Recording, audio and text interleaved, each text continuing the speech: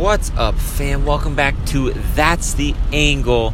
And on this episode, I'm coming at you with a new idea, something that I've learned quite recently in my photo career, my photography journey.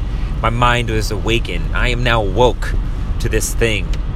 And that thing is...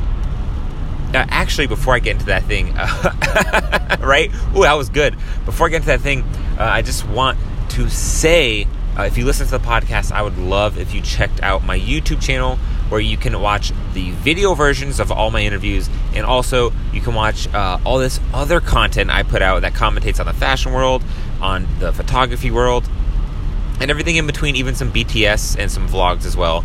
But anyways, this thing that I am talking about is cranking up that ISO, right? It is something that for the longest time I was really scared to do. And I don't know, like you're so scared to crank up your ISO because you always think that your camera's not good enough to crank up your ISO, right? You always think it's not, because for some reason we all think that like every photo we take, someone's going to print out really big and think that they're going to see this photo that was taken at 5,000 ISO and be like, oh my god, I can't believe it. But in actuality, most photos, event photos, are mostly just put on Facebook and Instagram and maybe die there, or just end up in like a 4x6 print. I don't know what people do with them. But anyways, the idea stemmed from, so just to preface this, guys, I've been doing a lot of events recently. Why? Because they pay well. And let's just be honest, they pay well, and they're actually not bad for networking as well.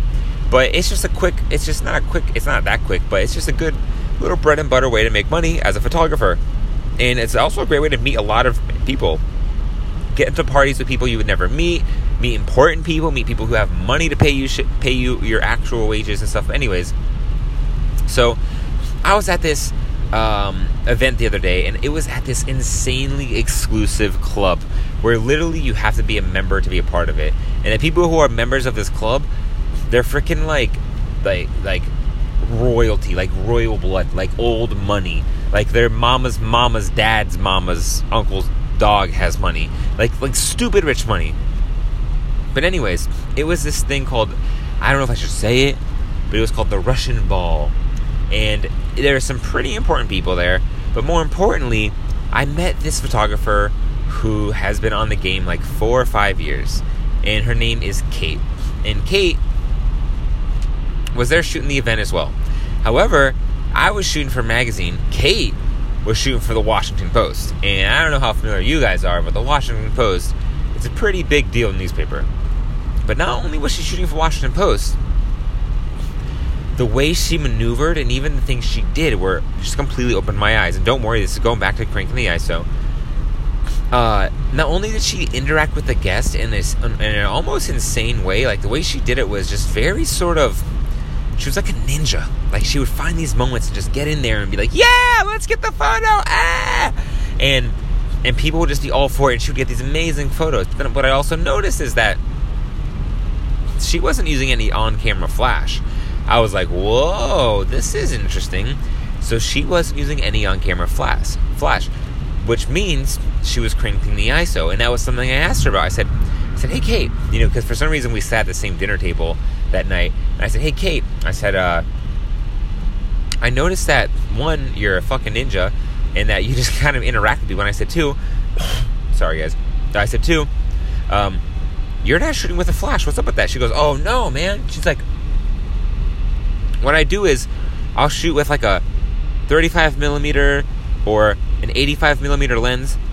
So she was like, 35 millimeter is really good for making you feel like you're there. And then an 85 millimeter is really good for kind of like sniping people out. Like if she needs to lay low somewhere and just sort of snipe someone out from the crowd. And I was like, wow, this is really interesting. But what was even more interesting was that I asked her about her flash. And I said, why aren't you using your flash? She was like, or aren't you using an on-camera flash? And she goes, I just jack up the ISO. I said, what? And I mean, she was shooting with one of the new Nikon mirrorless Canon cameras, but I think this applies to most professional quality cameras. She was like, I'm just cranking up that ISO. She's like, I go to a low f-stop, 2.0 1.8 sometimes. And she's like, I go to like a really high ISO, like 4,000, 5,000. She's like, yeah, don't be scared to crank it. And I was like, really? She's like, yeah, it looks great. She's like, and you got to think, like, I'm only shooting for the newspaper too. She's like, I don't know about you, but if it's just going on a website or Instagram or Facebook, it doesn't really matter. Like, you're really not going to notice that grain. And that kind of got me thinking. I said, what? I said, no freaking way. So you know what I did? I only had my 24-70 2.8 f-stop lens. I went ahead and after dinner, it was like the dancing of the ball finally started. I just went ahead and cranked my ISO. I think I was sitting on like almost 4,000 ISO, and I was just taking pictures, and it was just so much more fun. Like, the guests were more open to pictures. I enjoyed it more. I wasn't just shining a flash. They weren't catching me before I was taking photos. It just felt like the right way to do event photography. It felt so much less invasive than anything else. And now for your shutter speed, I was shooting at 1/125th, which is like normal studio settings.